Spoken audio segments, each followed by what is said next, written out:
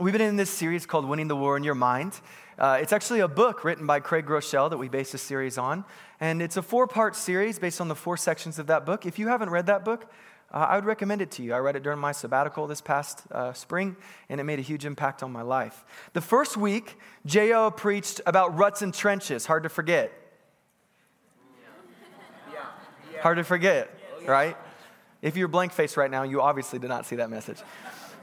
Second week, last week, Craig talked to us about rerouting and rewiring our brains. You know, he showed us the kind of plastic Richter set situation where he dropped the marbles and kind of showed us these different ways that we can actually train our minds with the power of the Holy Spirit. Now, today, I want to talk to you about a different part of our minds and our emotions, and this sermon is entitled The Path of Peace. There's 2 passages that I want to talk about today that I believe that the Lord wants to unfold before us. And that's Psalm 100. We're going to read the whole thing. Don't worry, it's very short. But if it was long, we'd still read the whole thing maybe. Philippians 4 is the other passage we're going to look at. So we'll do that right now, but I want to invite you to be very old school and stand for the reading of the Word. What's cool about reading Scripture as a preacher that I always like is if the rest of what I say is lame and bogus, at least some beautiful, perfect truth was spoken. Now, hopefully the rest of what I say is not lame and bogus because I want to rightly divide the Word of God and I want to show myself approved. But at least we're going to get a nugget of pure truth. Amen? That's right. So let's start with Psalm 100. It goes like this. Make a joyful noise to the Lord, all the earth. Serve the Lord with gladness. Come into His presence with singing. Know that the Lord, He is God. It is He who made us, and we are His. We are His people and the sheep of His pasture. Enter His gates with thanksgiving and His courts with praise. Give thanks to Him, bless His name. For the Lord is good. His steadfast love endures forever, and His faithfulness to all generations. That was the whole psalm. We're going to look at Philippians now, which is a letter from our brother Paul. He actually wrote it from a prison cell. Isn't that neat? I don't know if it's neat. That might not be the best word for that. Risha hates it when I say the word neat. I guess it's not a cool word, but sometimes it feels appropriate for me. Nevertheless, he wrote it from a prison cell to the church at Philippi. And it's really interesting to think about the words he uses in light of being in a prison cell. Most of us would probably have a much more sour attitude than what he has right now. Let's go ahead and start in verse 4. Rejoice from the prison cell. Rejoice in the Lord always. Again, I will say rejoice. Let your reasonableness or your gentleness or your true justice in the Greek be known to everyone. The Lord is at hand. Do not be anxious about anything, but in everything by prayer and supplication with thanksgiving, let your requests be made known to God. And the peace of God, which surpasses all understanding, will guard your hearts and your minds in Christ Jesus. Finally, brothers, whatever is true, whatever is honorable, whatever is just, whatever is pure, whatever is lovely, whatever is commendable, if there's any excellence, if there's anything worthy of praise, think about these things.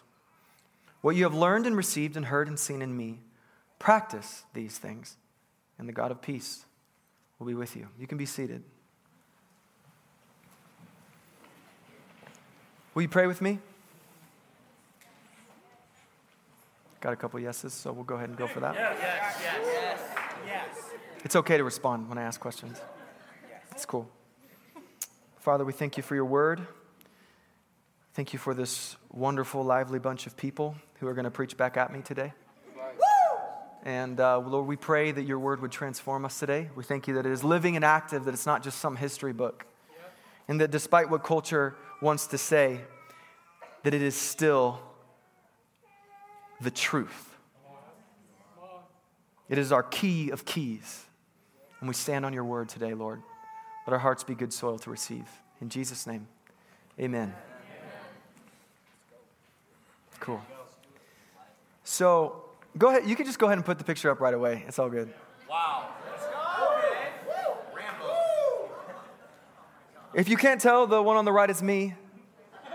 The one on my left is Dad with his big, beautiful blue eyes. And we are bow hunters. Really, my dad's a bow hunter and I'm a bow hiker. Wow.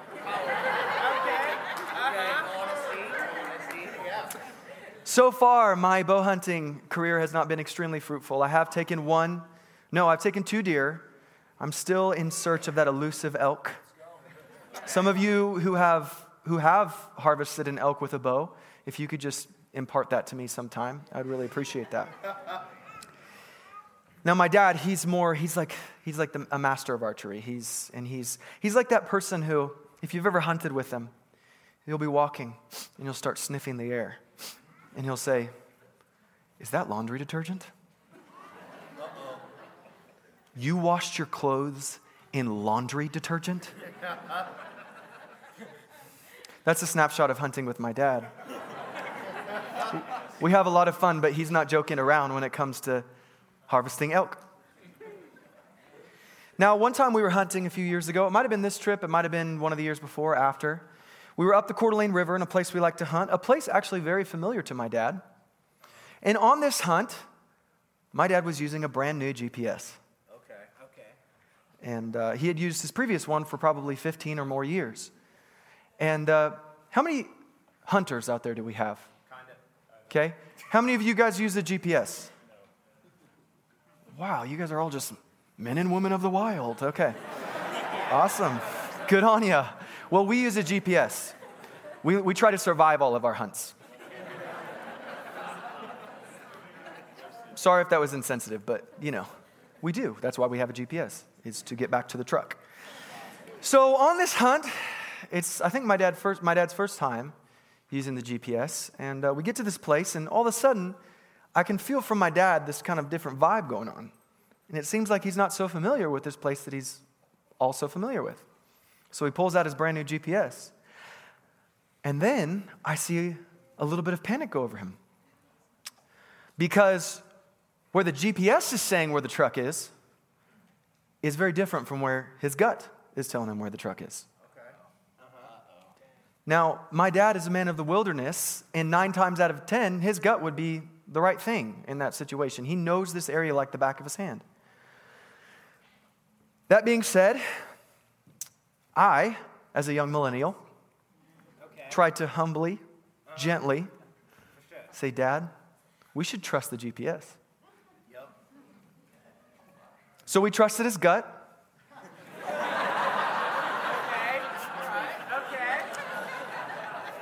My dad and I have a relationship in where he is the leader and I am the follower, and it's clear. My suggestion was not taken in that moment. So we go and we start following his gut. And then he realizes that we are not headed toward the truck. And so we give the GPS a chance. Hallelujah. But as soon as we give the GPS a chance, mind you, this is an afternoon hunt. And the sun is going down. And it has begun to rain. Wow. Not good. So, although we're giving the GPS a chance, there's still this thing inside of my dad's heart that says, I want to be able to find out whether this GPS is correct before sundown. Okay. So what do? We run. Okay. In the rain, up and down hills, on wet logs and loose leaves, we run through the woods. Good idea. Smart. Now, again, I want to just make it clear. 9 times out of 10, I would be wrong in this situation, and he would be right. I go in the woods, and I'm a fish out of water. He's not. But one thing as a young millennial that I have learned to do is trust my device. So we run over the hills and through the woods. And lo and behold, just before dark, a dark green F-150 sitting exactly where the GPS said it was. Come on. Now, what's the moral of the story? Yeah, let's get The moral of the story is, it's just a suggestion. Trust your GPS and not your feelings. Okay.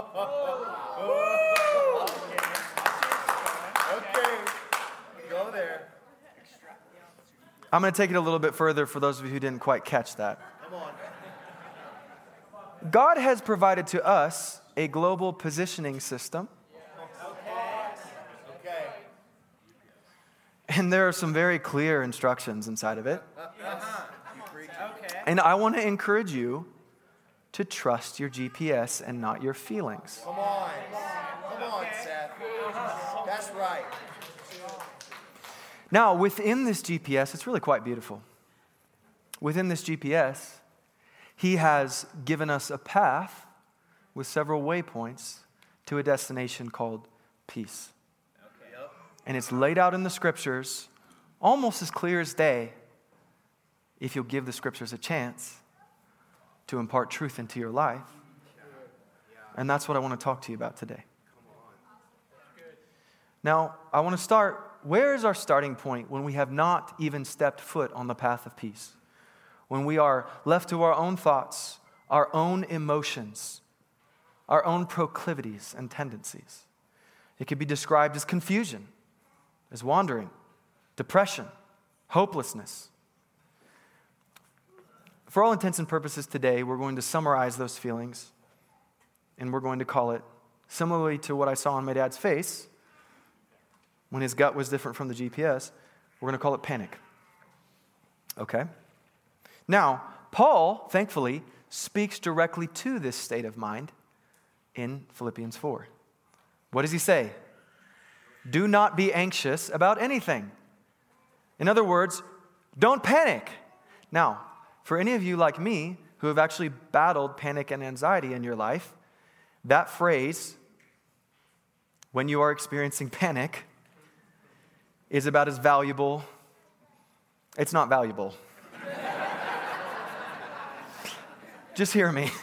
When you're in a state of panic and someone comes and just says, don't panic. I can't say on the stage what I would like to say in response to that if that's all you're going to leave me with. I shouldn't say it at all if I'm not going to say it on the stage, but hey, you know what? I'm human. Thankfully, Paul doesn't just leave it at that, right? Yeah. He doesn't just say don't panic and then feel like he gave some good advice. Some of y'all need to stop patting yourself on the back when you give advice like don't panic. I need to as well. But what does he do? Even before he mentions anxiety, he's already pointing toward the path. What does he say? The Lord is at hand. The Lord is at hand. Before he even mentions anxiety, the starting place, the Lord is at hand. So we begin to see the picture of the path, okay? You're pointing out to me that God is near. But what does he say directly after? Things become more clear when he says this. But in everything, by prayer and supplication with thanksgiving, let your requests be made known to God. Here's where we begin to see with some greater clarity this path. Prayer, supplication, and thanksgiving. Now, you've probably heard this scripture 1,000 times, but do you know how those words are defined? The words that Paul is actually using in the original Greek language and what they mean. First of all, let's define prayer. In the Greek, this word is used to describe an exchange of wishes. Okay. Let's think about that for a minute. In an exchange of wishes, there is a sharing part and a receiving part. Yeah. Part of what Paul is saying in this is, but in everything, share your wishes to God, but make sure you listen to his desires as well. That's right. Man.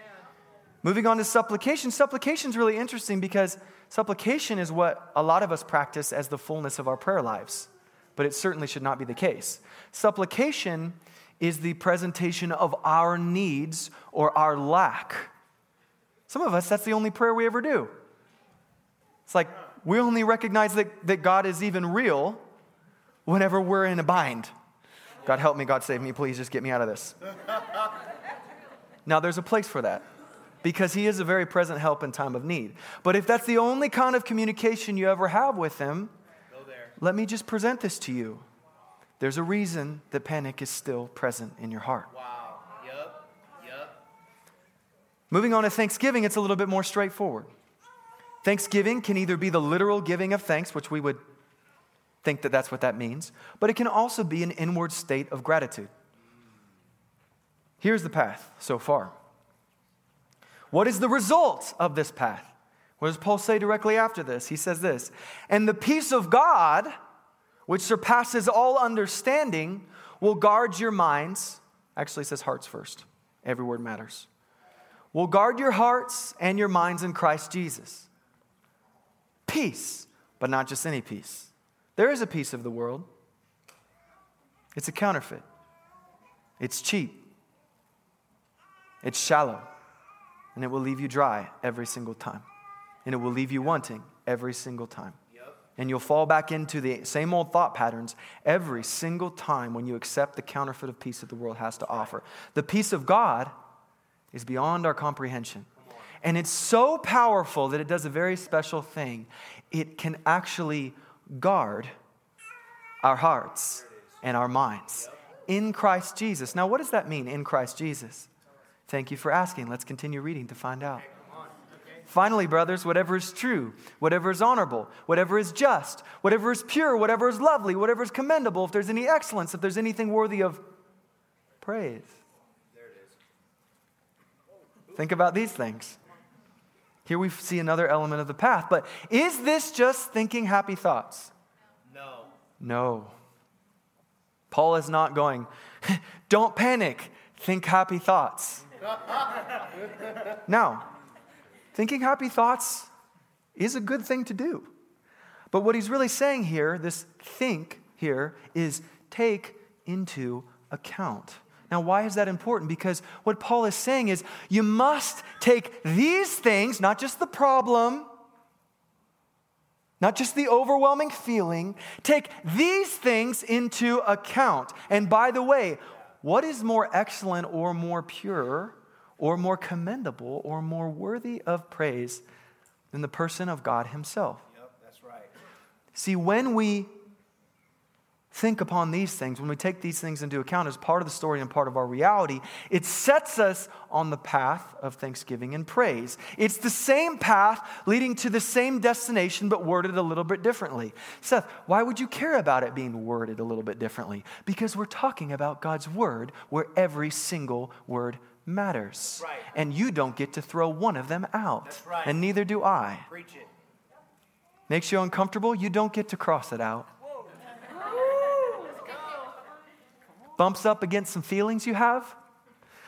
You can go get lost in the woods all you want. But there's fruit of that, and there's fruit of taking heed to the word of God. Yep. Anyway, where was I? Paul says this. He words it a little bit differently, and he says, not just the peace of God will guard your hearts and your minds, but the God of peace, a little bit different there, will be with you. Why does that matter? Because, again, we're seeing a waypoint on the path to peace. God does not just give us an ethereal, abstract idea of, I'm not as stressed as I was. He gives us himself. He gives us his presence. Speaking of God's presence, I want to take a different angle to this path for just a moment and look at Psalm 100 again. The final phrase of verse 2, come into his presence with singing. Did you know singing is spiritual? Yep. Yes. Oh, it is. One way or another. One way or another. It is a spiritual thing. We don't just do this because we like nice sounds. I mean, I love music as much as the next person, but we do this for a reason. We do this because we believe that we have a calling, and I'm speaking for the Heart Creative in this situation. I feel like I can speak for us. Because we have a calling to facilitate significant encounters between God and people through creative expression. I don't know why God chose to use singing. I don't know why he chose to use praise. I don't know why he chose to use instrumentation, but I'm just so glad that he did. He goes on, and the psalmist goes on in verse 4, it says, enter his gates with thanksgiving and his courts with praise. How cool is this? So we got the gates. Thanks, God. Then we got the courts.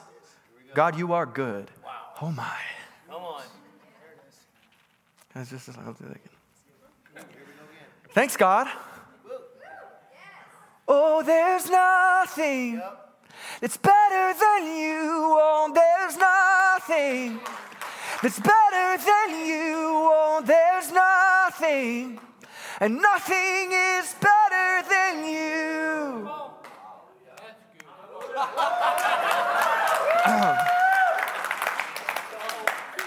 All of a sudden, I just stepped into his presence. Interesting, the principles here.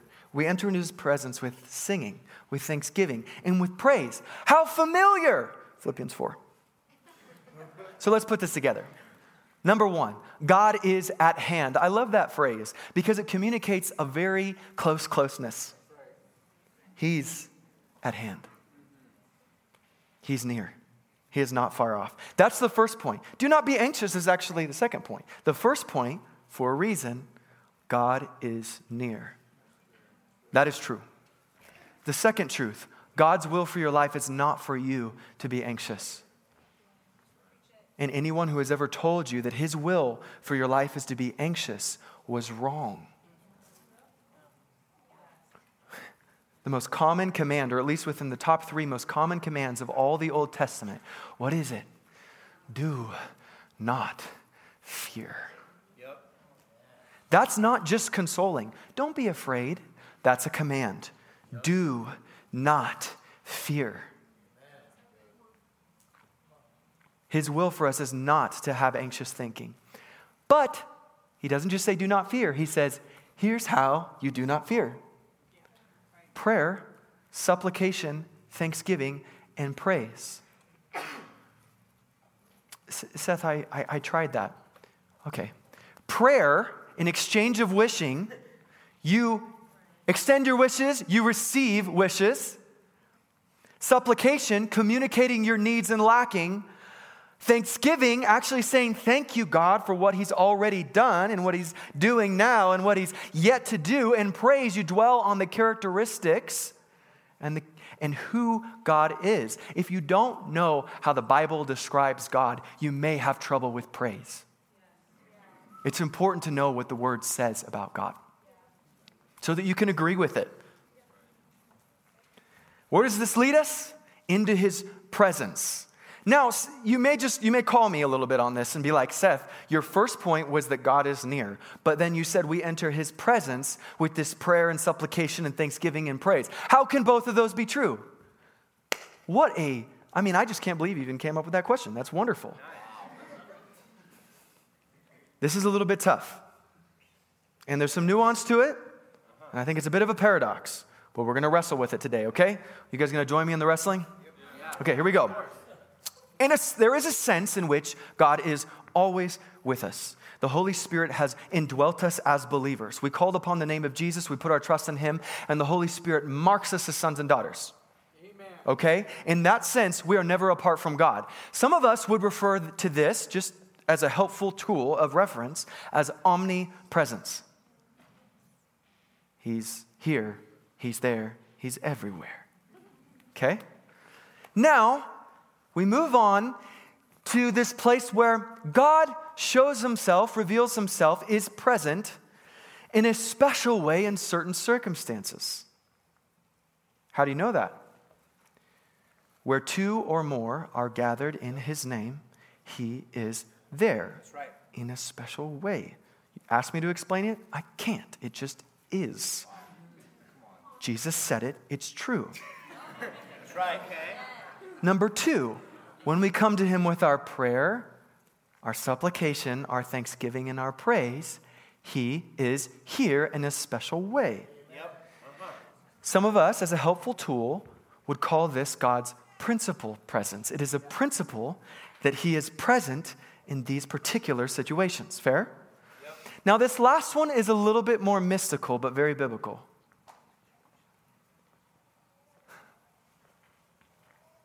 Which I'll just make a side point here. If you think you signed up for a naturalist point of view or worldview or faith, you're on the wrong bus. That's right. That's right. Uh-huh.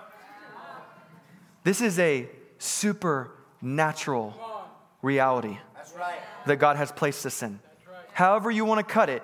Now, we in the West, we have an issue with this. We struggle with the supernatural. We're like, let me see it, let me hear it, let me taste it, let me touch it, let me smell it. That's called empiricism. And it matters to an extent.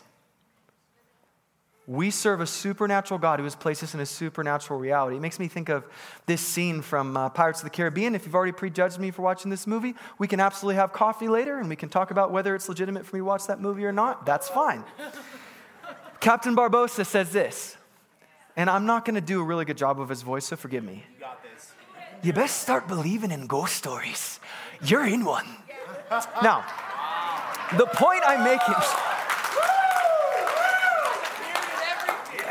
The point I'm making is in that situation, it's a little bit different. It's kind of weird, and there's these undead pirates and all that jazz.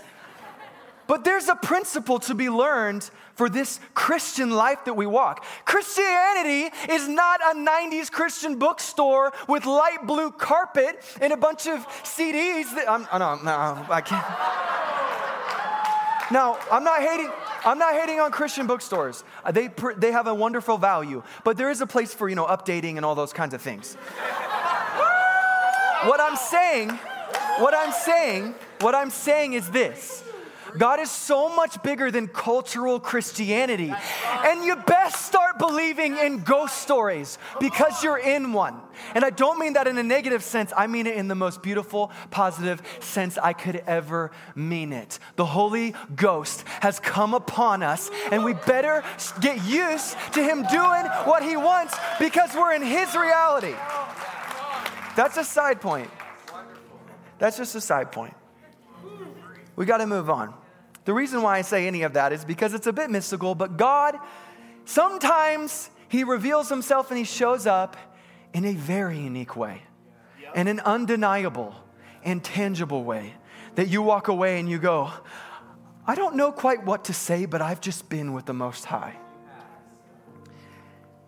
And we can make an argument here, and you could say, Seth, now, and I've done this too. I mean, there's this place for what exactly just happened when that happens? Well, Seth, you just became more aware of his presence. Well, maybe. That's probably part of it. He opened my eyes and my ears and I was in the spirit, and I was able to perceive him. But there's also a scriptural place for him to kind of do what he wants and manifest himself the way that he wants at any particular time. If he feels something, it's the truth, that it's going to be helpful in that particular situation for seeing his mission and his purposes accomplished on this earth. So, in God's manifested presence, did we just become more aware, or did he come here in a more special way? Yes?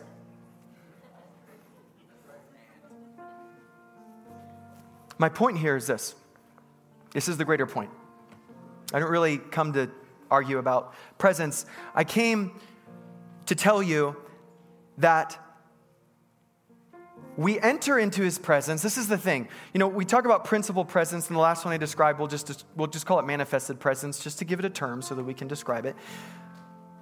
That one's a little bit more mysterious, and it doesn't seem fair, and there's really no formula for it. I'll just say that. But I will say this. Don't treat it as a formula, but do treat it as a principle. If you will practice the principal presence of God, if you will do what he says about when he likes to come, you will run into his manifested presence. I promise you that. You can test it. Now, don't try to treat it like a little trigger thing and wait for your goosebumps to come, because that ain't it either. There's goosebumps that come from a lot of things in this world, and they ain't all God. Yep, that's right. Good point. And sometimes you may feel nothing emotionally. He's closer than your breath. Yep. Don't be led by your emotions.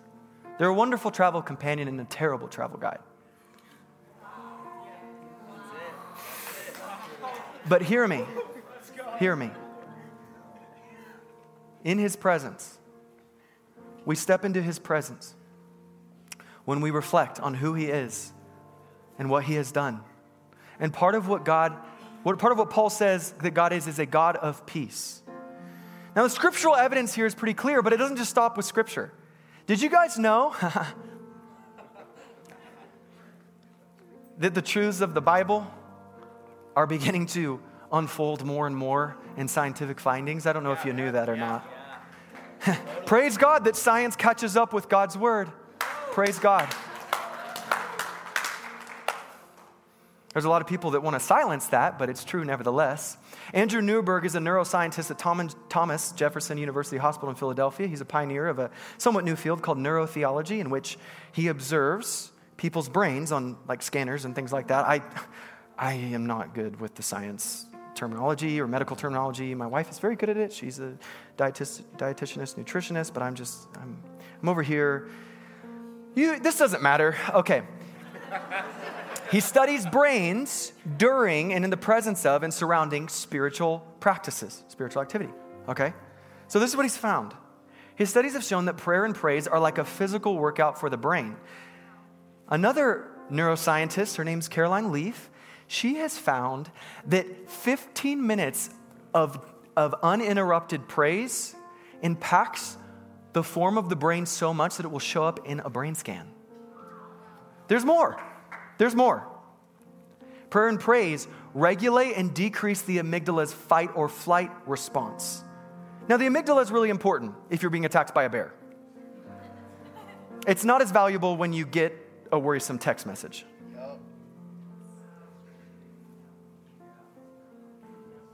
It's not as valuable when your phone is blowing up with notifications and all of a sudden you get that pit in your stomach, that anxious pit that isn't meant for you. That's your amygdala going, fight or fly, fight or fly, fight or fly. And you know what prayer and praise do? Amygdala, shut it down. Amygdala, chill. What else does it do? What does prayer and praise do? Praise specifically has been observed to lower blood pressure, lower heart rate, and increase the volume of a part of our brain called the cingulate cortex, which impacts our ability to have empathy and compassion for people. Wow. Dang. Just feel me. Wow. God, you are worthy. You're rich in mercy. You're slow to anger. Your steadfast love endures forever. And all of the sudden, my brain has more of an ability to love.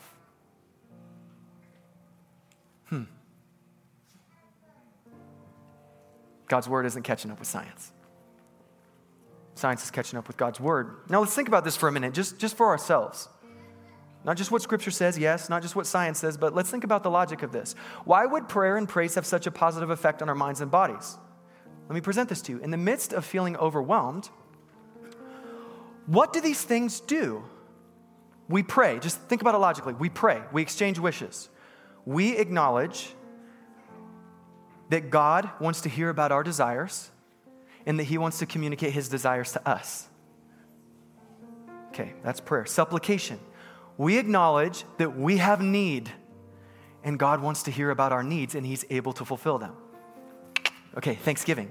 We thank God for what he's done and therefore remind ourselves of all the goodness that he has shown us, all the ways that he's already come through in our lives. We praise, we recount his character. We recount who he is, what he's about, how great he is, and we recognize these things. He's close. He has the ability to help, and he wants to.